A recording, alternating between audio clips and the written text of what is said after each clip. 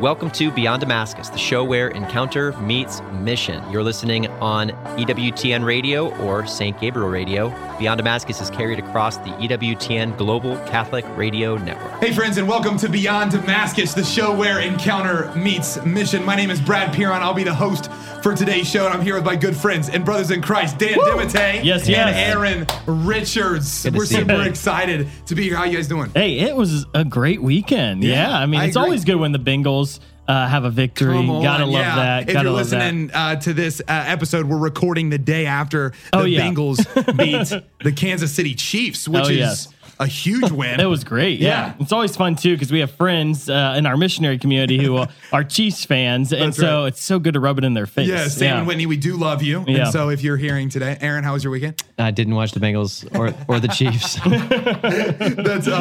That's fair, but it was a great weekend. Yeah, it's beautiful out. While you guys are watching football, I was doing other meaningful things. Yeah. There are other meaningful things. Speaking of football, I was actually on a football campus this past weekend, so we did one of our series of Awaken Nights. So if you're listening today and you don't know this about Damascus, amidst all of the youth outreach and things that we do, we also do young adult and college outreach. And so I was at Michigan State University, which is pretty funny. Sparty up for anybody listening. We love Michigan here. I don't, but I do love that I got to go there. Yeah. And East Lansing's a great place. And the episode today is actually going to be kind of I guess, continuation of what I realized there, which is as we've been doing these college events, I've noticed that the message, so I've had the opportunity to preach at all of these events, and I'm just beginning to realize that the message that I'm speaking there, I don't think is just for college students. So we're going to dive into that a little bit today. We're going to talk about being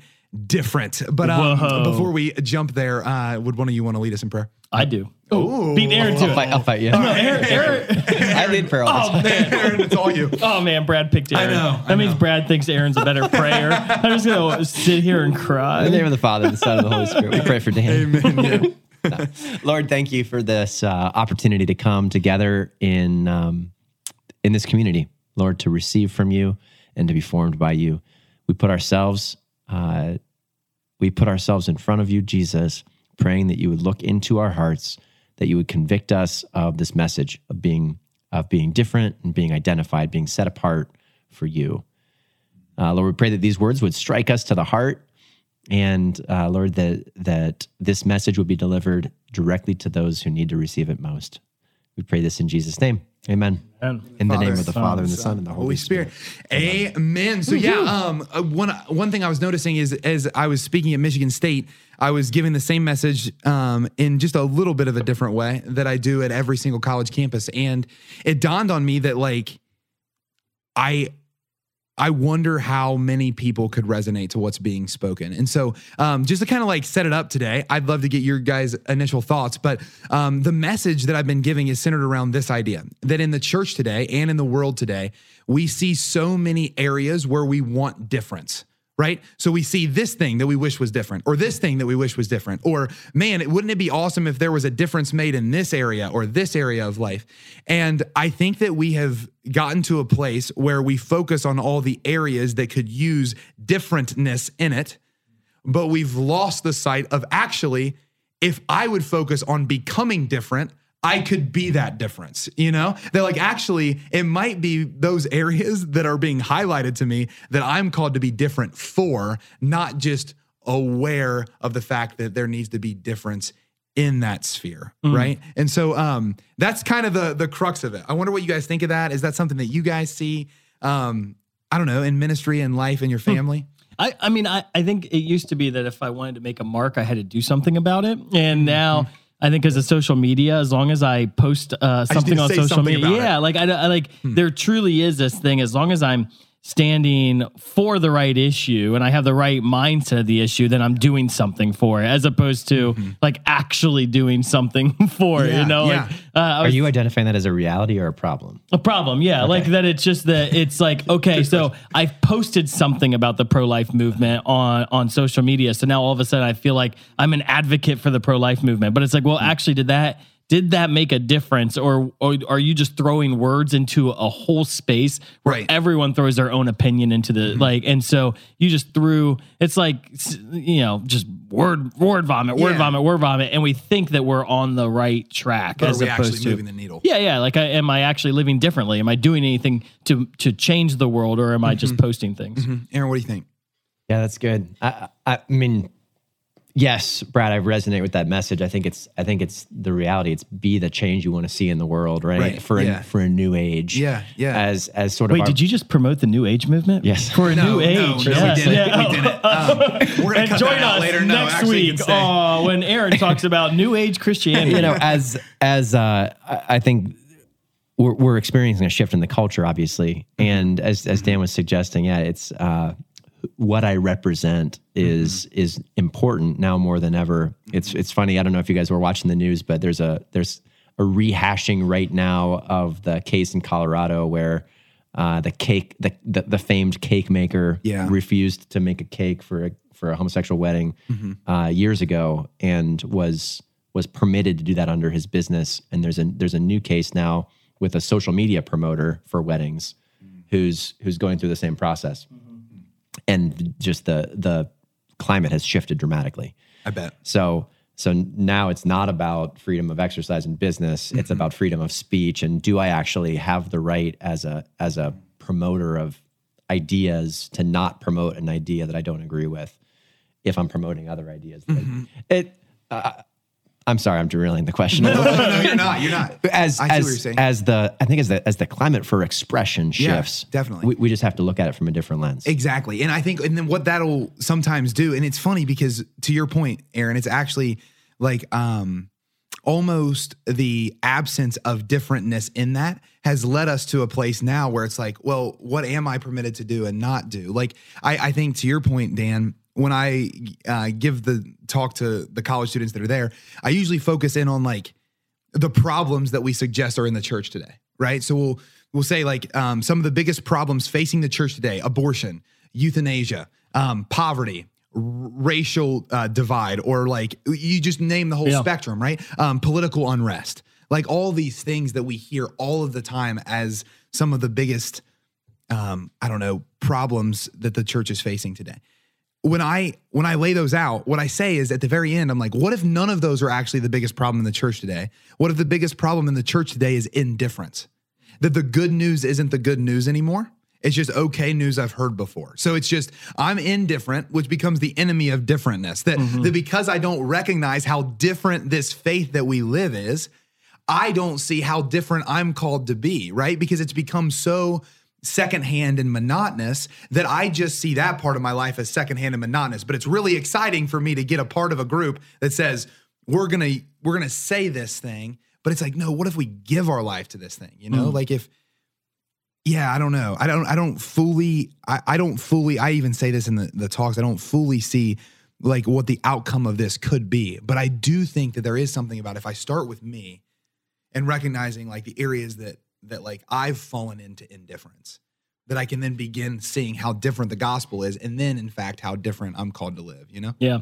One of the questions has been invading my mind this year has been, what was it about the lifestyle of the early Christians that led to the growth of Christianity at such a rapid rate? And I think it's so interesting that their starting point was not labeling themselves as Christian. It was that they were called Christians because their life was so different. The people outside of the Christian community said, wow, these are little anointed ones. Yes. Like the anointing of God is on them. They're Christians. And like that I think sometimes we start with the fact I'm Christian. And because of that, what the issue is, well, we just like, so you know, I'm kind of a big deal. Yeah. Like I'm different than you, right? Because I'm Christian. And it's like, no, actually, are you different? And are people saying, awesome. Whoa, you're Christian, really right? Like there's what did they even to take that a step further, right? They didn't refer to themselves as Christians. They referred to themselves as the way. Yeah, the way. Isn't that interesting? So they were emphasizing lifestyle,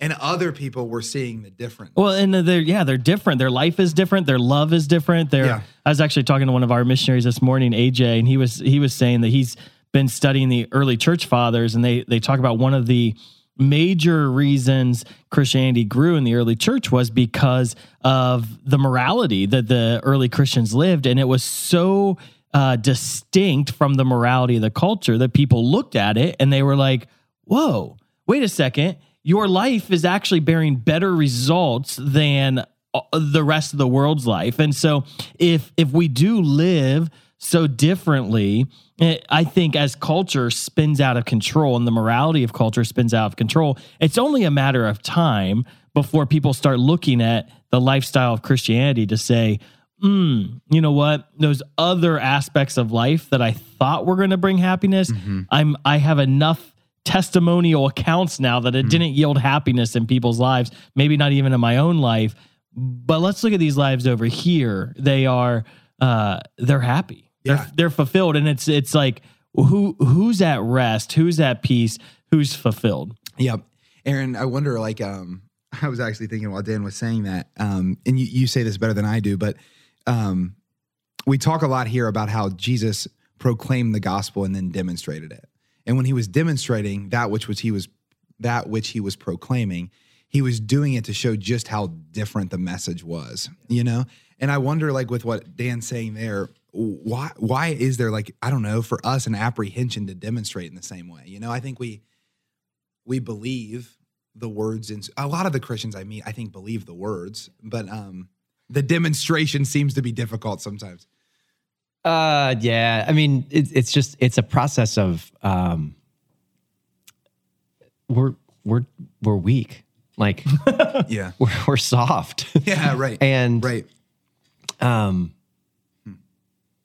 When we look at, you know, okay, so yeah, in the early church, in the ministry of Jesus, no bones about it, they were different. That's why they were hunted and killed, right? Yes. And in spite of it, they thrived and grew. I'm finishing a read through of Acts of the Apostles right now, and it's so awesome to follow the journey of Paul. And it's funny that, you know, to be different, like even as a Pharisee, the Pharisees were a sect known as like the separated ones, the different ones. And that Paul really then lived that in a unique way. And Dan, you're mentioning that, yeah, it rolled right over into the early church, that demonstration of miracles, signs, and wonders. When we see the conclusion of Mark's gospel, that the Lord confirmed his word through their preaching, right? That as the apostles went and preached, that the word was confirmed through demonstrations and signs. Yes. And yeah, I mean, path through history, right? You see that once Christianity became legalized, that just the tenor shifted. And in our American culture right now, yeah, we've been in a place of, you know, the word that we hear often is Christendom, right? Where it's been socially advantageous for us to be Christian. And it is. Christianity is so often associated with the niceness Definitely. Gospel, or the, you know, the unoffensive gospel. And that's just not the gospel. You're listening to Beyond Damascus, the show where encounter meets mission. Beyond Damascus is aired on the EWTN Global Catholic Radio Network and right here in Central Ohio on St. Gabriel Radio. You can listen to the whole version of today's show at www.ewtn.com/radio/podcasts. Or check us out on YouTube or your favorite podcast app. We'll be right back with this episode after a short break.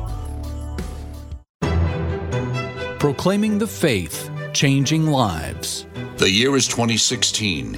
EWTN News inaugurates the Vatican Bureau in Rome, where St. Peter's Basilica sets the backdrop. The occasion sparked reflection on Mother Angelica's legacy and the media network's mission to serve the gospel.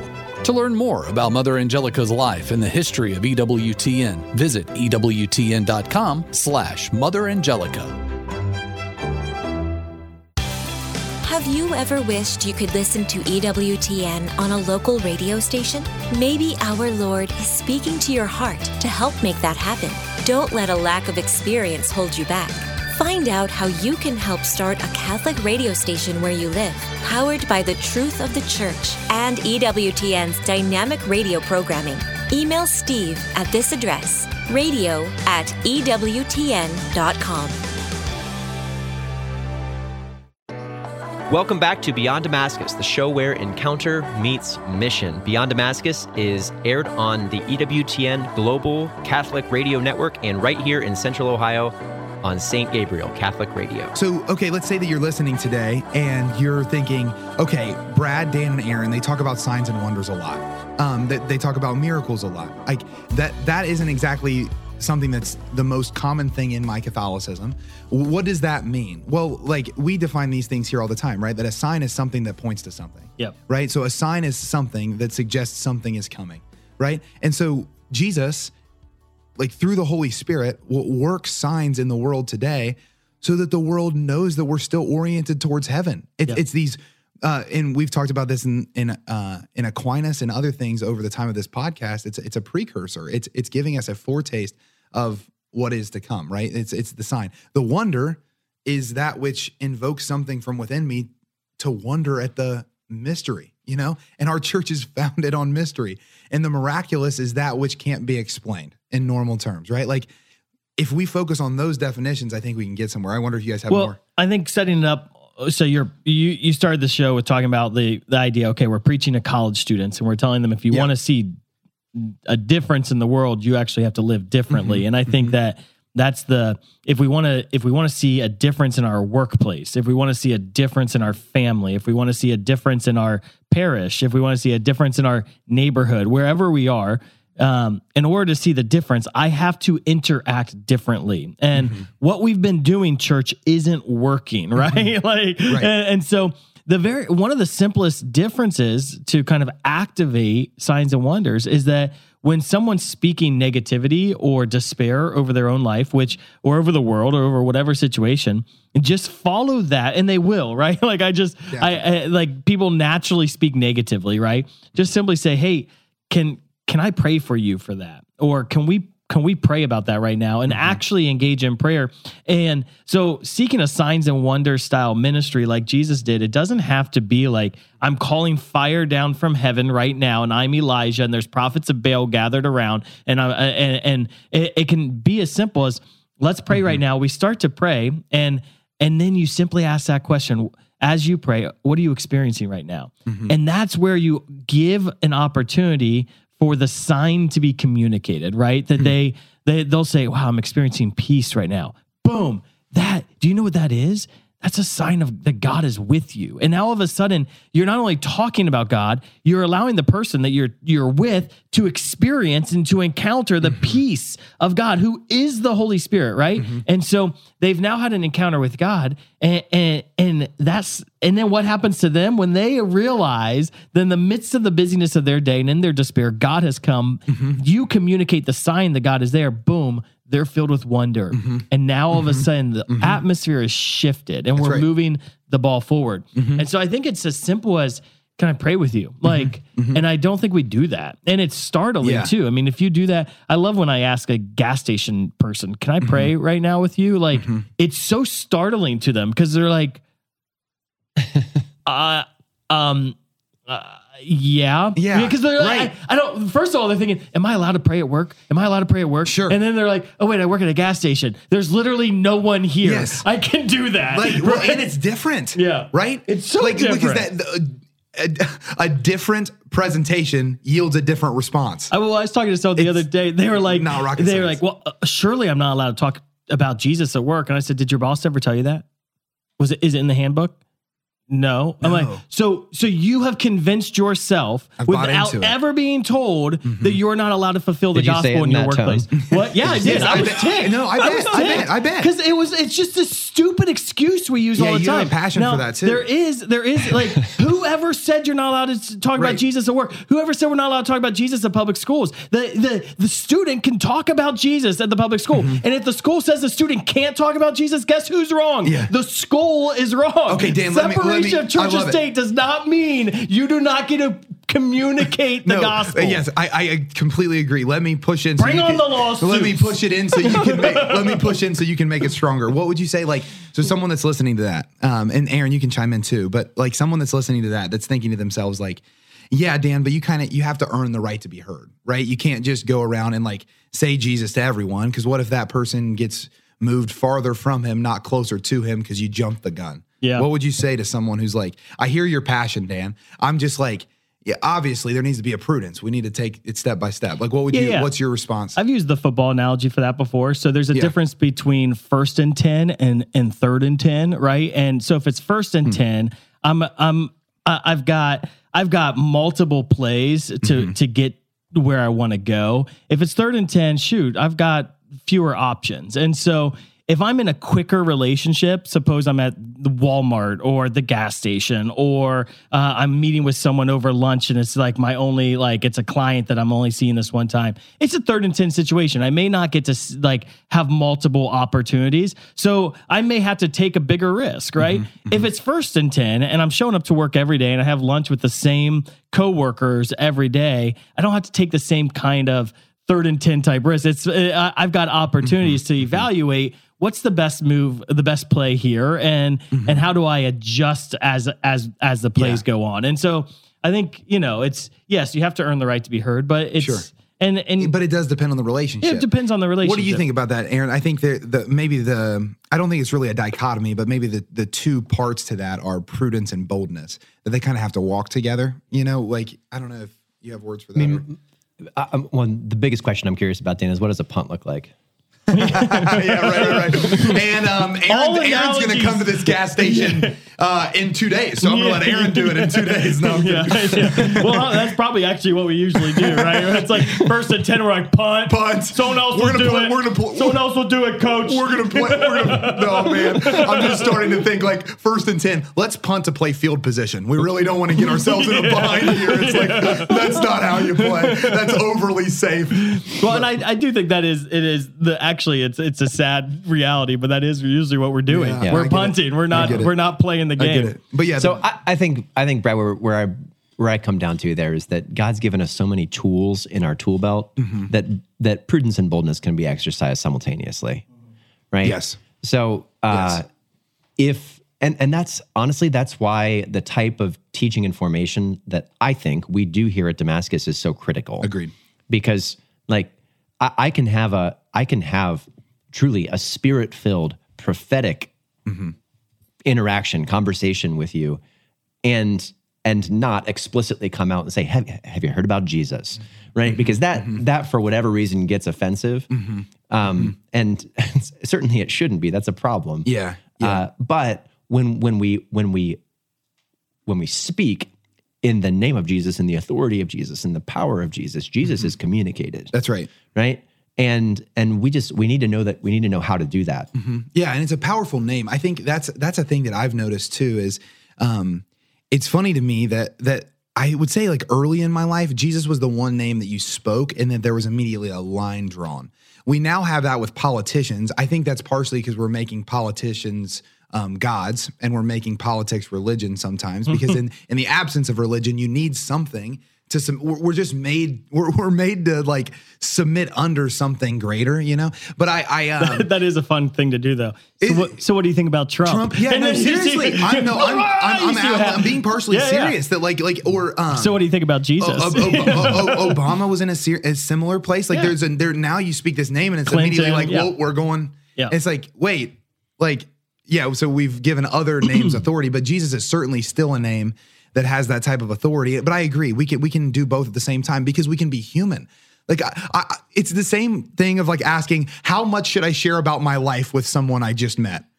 It's like, it depends on who the person is and like where I'm at. Am I at a dinner party where I'm sitting with them one-on-one for 2 hours? We could share a good amount about our lives. But if I immediately share difficulties I'm having in my marriage with someone I saw for 30 seconds, that's clearly inappropriate. But the thing is, in that situation, we're like, well, that's just social competency. But this whole evangelization thing, we should always play it safe. It's like, well, I'm not like that in my normal life. I'm not asking like rhetorical questions in my head. I'm just kind of engaging with the situation to the best that I can. And I think if we would get around maybe our apprehensions there, we could see that actually what being different is when it comes to evangelization is being who I am. Yeah. Like, it's actually just like manifesting the part of Jesus that's been entrusted to me. Like, I think that the college students are blown away when I get to that part with them. And in the message is I preach the kerygma, right? So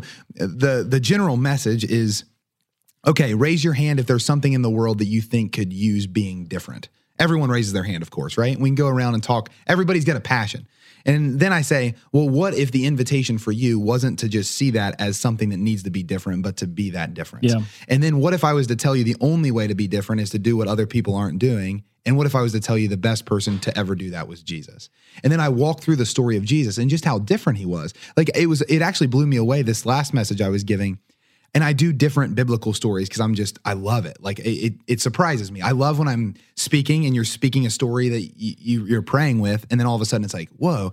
And this time, and then I want to ask a question off of it. I was struck. I was speaking from the woman at the well, that like at the woman, at the well rather, the woman finds herself before Jesus. And Jesus says things to her that under normal circumstances, she probably would have been severely offended by, right? Like he calls out her sin on its face, to her face.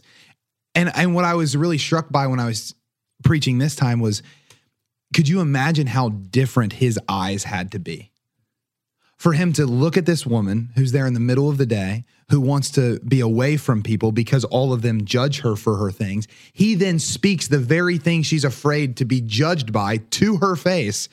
And her response is, I'm going to go tell everyone they need to meet this man who told me everything I've ever done. Like, that is an atypical response to something. Yeah. So the question has to be, why did she respond that way to Jesus? Mm-hmm. Because he was different, and because his eyes were different, and his eyes communicated, his presence communicated something different. And I have you seen the Chosen episode on that one? I haven't, man. Oh gosh, it's incredible. Yes, I want to, because I was actually just and this is I've only seen the first Chosen episode. And Brad's a bad Christian because he hasn't watched Chosen. No, I do have people. No, they don't say that. That's not what I was going to say. There are people that are like, Brad, seriously? Get your life together. Do you need to go to confession? No, but I know. The reason I'm speaking that I've only seen the first episode is I was actually, interestingly enough, drawn to the eyes of Jesus when he says Mary at the end of the first episode, because he was different. And it was so evident. Yeah. It was so evident that she had been pursued by all these other men. She had her name said in different ways. But when this one was said, he was so different that she desired to be different. Like, difference begets difference. It definitely does. Yeah. And I do think sometimes we complicate evangelization and we complicate what the church is meant to be. The church is meant to be a different place on earth. It's supposed to be a home for pilgrims. It's supposed to be a place where we say, hey, we're all kind of doing this thing that's different than what the world's doing, and we're going to try to bring it to the world, I don't know. It's been in my heart to say, like, I think that let's just ask that to you two. Like, what is it about Jesus that's so different that we're not stepping into? We're talking signs and wonders. Are there other things? I was thinking about the eyes. Like, when my presence is in a place, do I bring a peace, or do I bring the anxiety that other people bring when I bring in there? I don't know. There's something about that stood out to me. I wonder, if you have thoughts on it. Where I keep going, I've hit upon this phrase a number of times over the last few weeks in conversation with people, but in the presence, I guess, when light enters the presence of darkness, darkness flees. Mm-hmm. Right. So whether it was a physical circumstance of brokenness or whether it was a spiritual circumstance of a habit of sin, when Jesus entered the room, darkness flees. Definitely. So I think, I don't know whether it's certainly it's something that Jesus did. Certainly it's something that Jesus carried, but that's the mark, right? And that's really good. And I wonder if maybe we could determine through a process of examination of conscience, right? Or examine my day. Yeah. In the presence in my presence today, did darkness flee? Mm-hmm. Mm-hmm. And if not, where do I need to shift? Mm-hmm.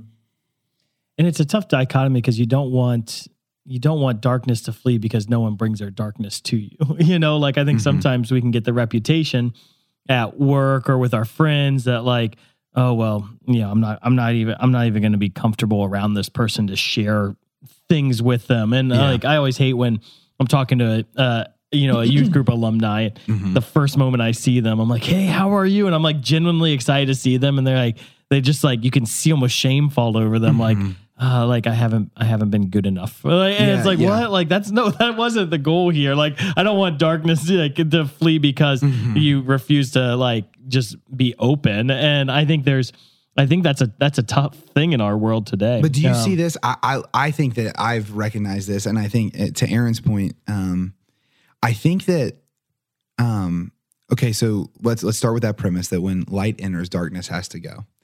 There are times when Jesus walks in the darkness, like manifests itself, presents itself on the surface, and he attends to it. One thing that I do see in the church sometimes, though, Dan, off of kind of what you're saying there, is I think we can swing the pendulum too far where we over-relate to brokenness. Yeah. I've read the Gospels a lot recently because I'm just really in on the differentness of Jesus, So Jesus never over-relates to brokenness. He says things like, courage, child, your sins are forgiven. Go in peace. Rise, take up your mat and walk. I think sometimes in the name of being pastoral and maybe in the name of being similar instead of different, I think that sitting with someone and just simply echoing back to them that they're in an okay place can take, I don't know, it can almost take the desire of Jesus out of their hearts because it begins to be a place where I'm heard, not a place where I'm freed. And again, I'm not saying Jesus didn't hear people. So I'm wrestling with this idea literally on this podcast right now, but I wonder sometimes in my life if I'm actually stepping in to say actually there's light for that. Actually, can we pray right? Can we pray right now? That's not. And I think Jesus is different. To use the woman of the well, he's different in two ways, right? He's different, if you will, in the way he loved and his eyes, as you speak of. There is something different about him as a person. And then there's a difference in the way he spoke, right? And he speaks boldly to her and engages in conversation about something that needed to be engaged in without avoiding the conversation. And I think that's probably what it is. Most people avoided her and avoided her situation where he's like, there's an issue here in your life and you're unhappy about it. Let's talk about it. I remember one of my college professors, Dr. Perry Cowhall, he's an amazing man. I've met him. He is amazing. He's awesome. And he told this story one time where he was at a bar with a college friend, and the two of them were college students, and this guy's like, oh, maybe they weren't even friends. Maybe they were just both there, but this guy starts bragging about his conquest, his sexual conquest, and how awesome his life is. And Dr.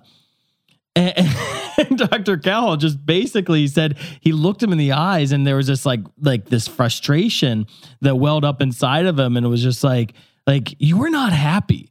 I guarantee you in the depths of your heart, you're miserable. You're bragging and bragging and bragging, but I guarantee in the pit of your soul, you're empty and alone. And this guy begins to weep and cry. And it's just that, and then they engaged in a conversation. I think the Spirit was on him at that moment that he was willing to engage and not what would most Christians do there? They wouldn't know how to react. They wouldn't know what to say. They would kind of dismiss it and get out of the situation and try to change the topic. The default can be passiveness. Right? So it's I'll pray for you when I go home tonight and add it to the list. Yeah. Now again, I'm not even saying that that's necessarily always wrong. What I'm wrestling with is how often we do that compared to, hey, that actually might not be the best way to live.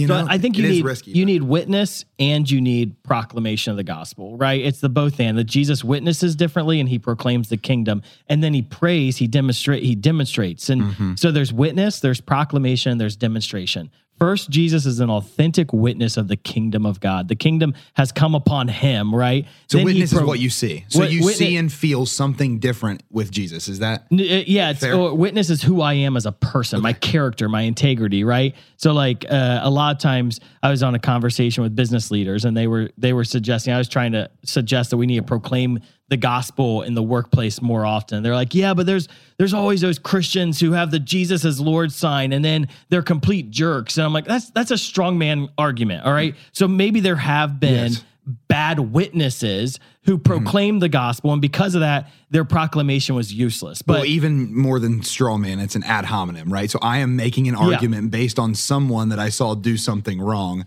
not on the merits if Jesus is Lord is right. Yes.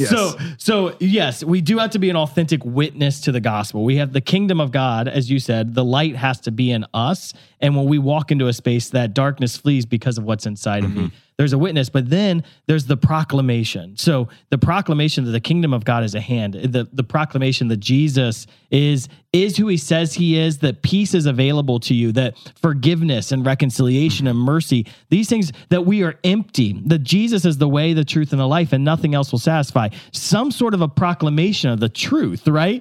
And not a political truth, but an eternal biblical truth.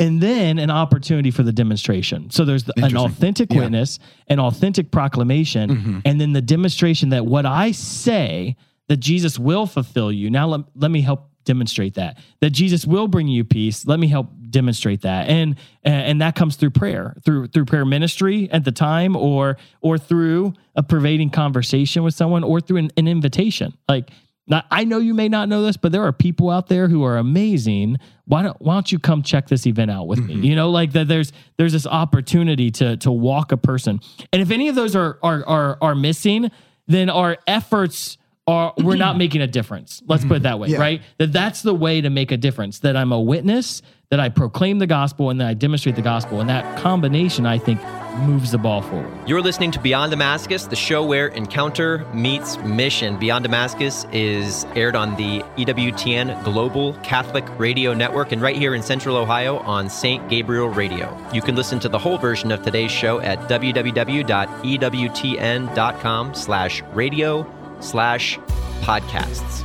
Or check us out on YouTube or your favorite podcast app. We'll be right back with this episode after a short break. Why do we need to pray? Well, the Catholic faith is all about communion with God. And prayer is the form that our communion with God takes. If we're not praying, we're not in communion with God.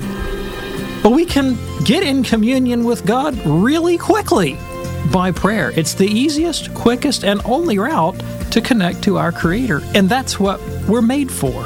That's why we need to pray. EWTN is everywhere.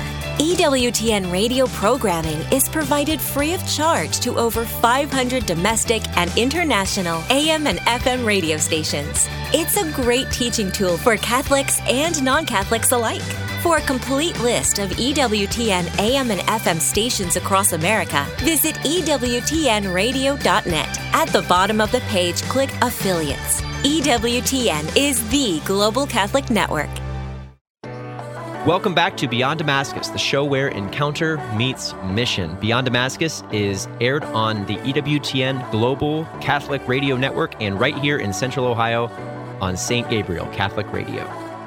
Yeah, there's a common I think there's a common thread in Catholicism that suggests something like this, that my pursuit of Jesus requires me to come to know him to a sufficient degree before I share him with others. And I just think that's so wrong. And it's hard for me to explain why I believe that's so wrong, because it's it keeps people on the bench forever. Yeah, I think we talk about Catholic guilt sometimes. I like that whenever I'm living in a sinful way or something like that, I have an amazing church that makes me aware of the fact that that's something I can turn away from. That's great. That part of guilt, if it's leading me there, amazing. But this guilt of I am broken to the point where I just need to keep working on me before they're probably doing okay. I mean, I got problems just like the rest of them. It's yeah, but I constantly see in the church fathers and in the early church and in the life of Jesus, in the stories that we read in the Acts of the Apostles, men and women who definitely did not know all of theology. They didn't even have the Mass set up. They didn't know liturgy. They didn't have any of the resource we have 2 millennia later.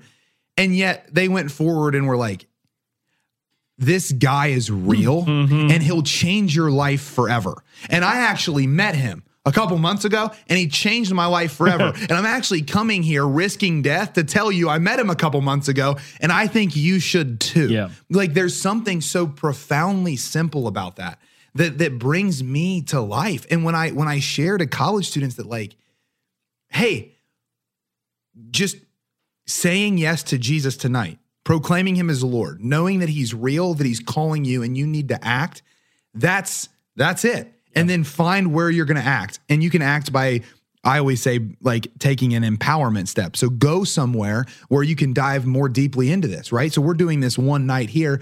Go to the Seek conference, go to the Empower conference that we run at Damascus. Go to Ascend that St. Paul's Outreach runs. Go to the Encounter conference.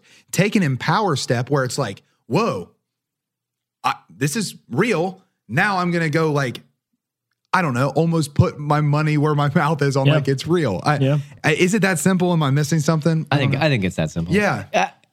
And I think ultimately the reason it's that simple is because when we're honest with ourselves, you've got to admit that idea that I need to know Jesus more before I can proclaim, it's just a thinly shrouded excuse for selfishness. Yes. And timidity. Yes. Yeah. And on the other side too, and maybe you can speak to this, Aaron, I think it can be like an insulary defense to a wounded identity, right? Yeah. That like, I think we're saying the same thing. Yeah, exactly. That, maybe speak to that something. Like I see it sometimes like, actually, I'm not super confident in who I am. And if I take this risk and I fail, well, that's just reiterating that lie that I'm you know what I'm saying? Bingo. Yeah. And certainly there's no judgment in this. No. Welcome to the mirror. Welcome to the mirror. Like I'm not saying this to everyone. I'm saying it to me just as much. Yeah. The two words that have really that have resonated. I don't know what kind of message the Lord's trying to put together in my heart in this over the course of the last few months has been that we're called to demonstrate and we're called to die. Short of that, like that's the witness of Jesus in a nutshell. That I'm supposed to demonstrate the power of God and to give my life as a sacrifice. So, certainly there's a good place for healthy Christians. Like I want that. I want people to live in a place of health. But if health becomes the enemy of self-sacrifice, then health's got to go. Yeah. I mean, if exhaustion is becoming an excuse for me to step away from the gospel, then guess what? Like die tired, man. Yeah. I was talking to a missionary brother a couple days ago that Dan and I, when we were in college together, I forget even which saint it was who really inspired this, but we were committed not only to pour ourselves out, but to give ourselves to the point that when my head hits the pillow, I'm asleep. Yes. Because I've given every ounce of my energy this day. Yeah. And I think about that sometimes when I'm so spent. Yeah. My head hits the pillow and I fall asleep. And I'm like, Jesus, this is exhausting. I love when I wake up tired and I wake up, you get what I'm saying. Yeah. There. And Paul proclaims that. I think it's in 2 Corinthians where Paul says, I will most gladly spend and be utterly spent for the salvation of your souls. Like he's just writing to the church in Corinth, like brokenhearted. Like I want this for you so badly because I know how much it changed my life. And those are the type of lines from Paul. He has one like that in Philippians where he's writing to the point of tears in prison. Like it's like those moments, like it gives us access to what the Christian life could be for us. Like I don't want to have an abundance in the tank. Yeah. I don't. Like I want to be spent, but for the right thing. But the only way for that to make sense is if it's rooted in the right place. So yeah, sure. So like, a lifestyle of fasting is a straight path to sainthood. Yes. But a lifestyle of starvation is a pathway to fatherlessness. Sad, almost. Sad. Yes. Right? No, seriously. It's sad and disappointing. Yes. Loneliness. If I am, I made the statement that I love waking up. I love waking up tired, right? That's a crappy, unhealthy way to live, unless my life is being spent for for the gospel, for Jesus, for something that matters, for something that to transcends give myself away from my children, right? Why? Because those things then are an indication that I'm working to build virtue, and that God's working it on me in such a way that He's going to use that sacrificial offering to transform the world. If there's a shred of me that's trying to maintain my own, my own habit or my own self-soothing or my own avoidance or whatever, or coping, right? Yeah. Then all of a sudden, those same mentalities are just going to become overwhelming. Yeah. I wonder. I want to maybe focus in a little bit on the dying piece and maybe hear your thoughts on it, Dan, because it's like I think it's interesting because when we talk in Christian circles, like we know that to die to the old man and to rise to the new creation, like even in baptism, right, that we're brought into his death and we come up from the water into his life, that it's all over the Christian message that we are called to die so that Christ might live, right? And that Christ died so that we might live. Like it's this beautiful understanding of the faith. I wonder, I'm going to throw it over to you, Dan, but I actually had a recent thought around, so over the last number of years, my wife Nina and I, we've just seen a lot of like deaths in our family and deaths of people close. And I just recently, she lost a coworker and then a little one. My wife, for those who are listening for the first time, she's a nurse in a pediatric intensive care unit. And so we process death a decent amount. And one thing I was really, as I was interceding one day amidst some of this circumstance, I was brought to just reflecting on like me dying, right? That like not in like a morbid way, but I'm going to die. And so I started thinking about that in the context of Christianity. The idea of like, how can you kill someone who's already died? You know, like this idea that like, well, actually the beauty of this is I can live freely. The death does seem final, kind of. But if I'm like actively in my life, knowing that like I've died and Christ is living in me and I'm just going to go to sleep and wake. And now again, I'm not saying that's an easy path, but I was almost drawn to this thought of like, what if at the end of my life, I have a diagnosis and I'm going to pass or something like that. And a friend of mine is like, we're talking, you know, and they're emotional because they don't know life without me yet, like in the way that we know it now. And what if I was able to look over to them and actually minister to them? Like say something like this, like, man, the unknown can be scary sometimes, can't it? Like me being the one who's going to be passing, looking like we know somewhere in our humanness, we know that's the right response. Like that's the mature, like that's the other focused. You're outside of yourself. The selfishness and vainglory have kind of faded and you're in this like with this person.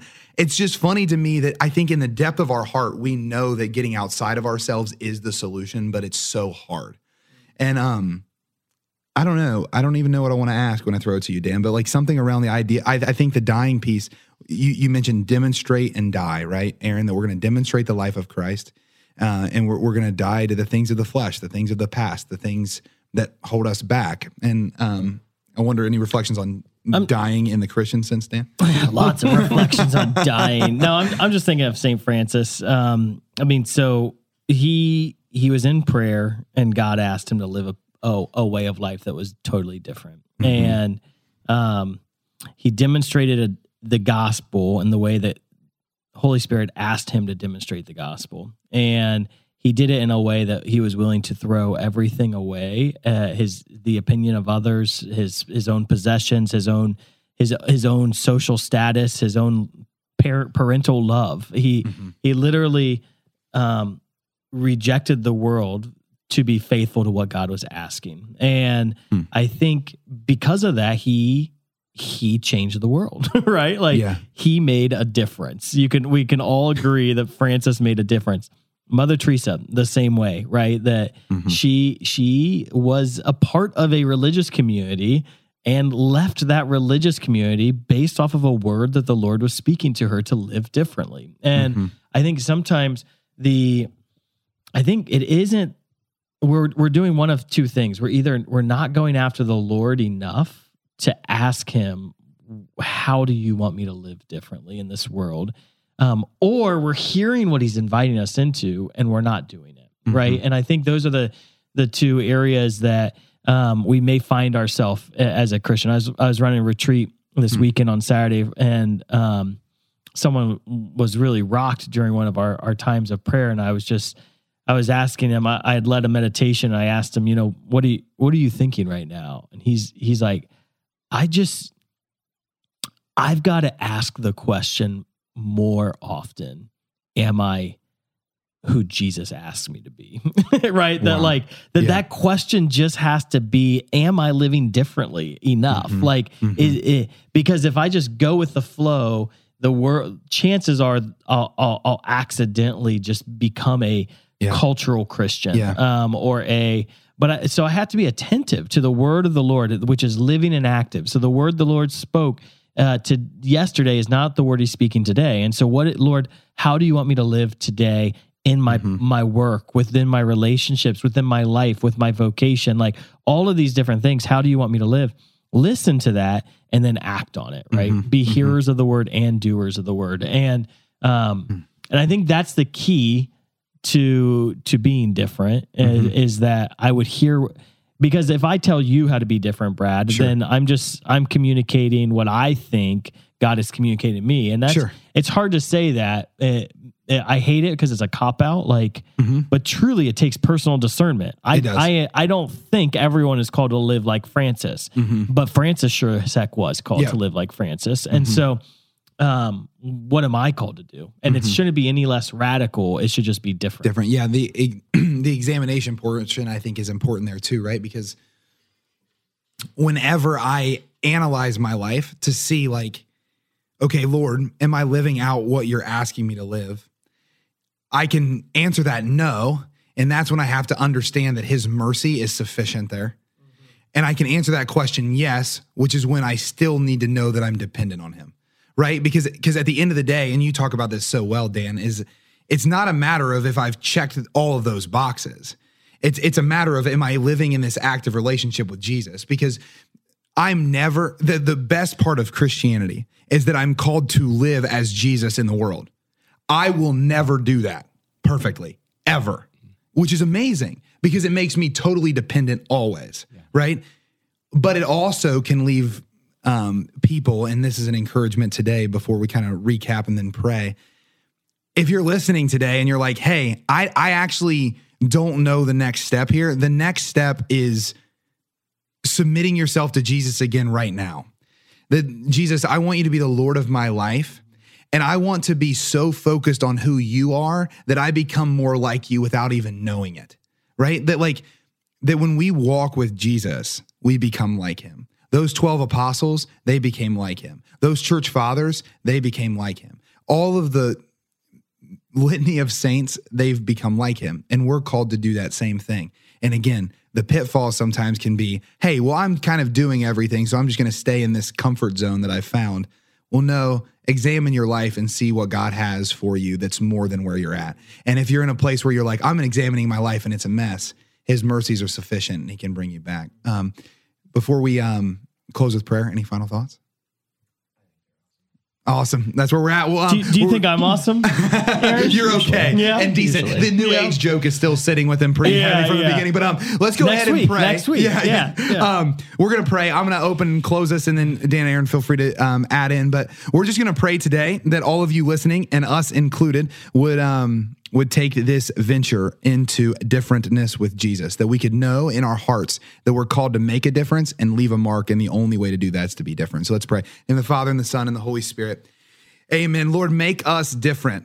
We are hungry for you. We want to live life in the way you desire us to live it. We want to set aside the areas of comfort and set aside the areas of accusation so that we can become more like you. So help us do that here today, Lord. Jesus, keep us hungry for you. Mm-hmm. I pray that we would put ourselves in situations where we can't control it on our own. Put us in places where we need you in order to be successful. Whether in evangelization or in witness or in relationship or in demonstration. God, we want to rely on you. Lord, I want to pray. Yeah, there's just, I think there's people who have had premonitions convictions in their heart and ideas in their mind to do things differently and to live differently, and they haven't had the courage to step into that. And the Lord just wants to speak to you today, and he says, be not afraid. Get out of the boat. Walk on water. So I just speak to you, and I just pray that God's courage would be over you. I pray that fear would be dispelled from you, and that you would take action in Jesus' name. Friends, thanks for listening to Beyond Damascus, the show where encounter meets mission. You can listen to the whole version of today's show by searching for Beyond Damascus on YouTube or your favorite podcast app.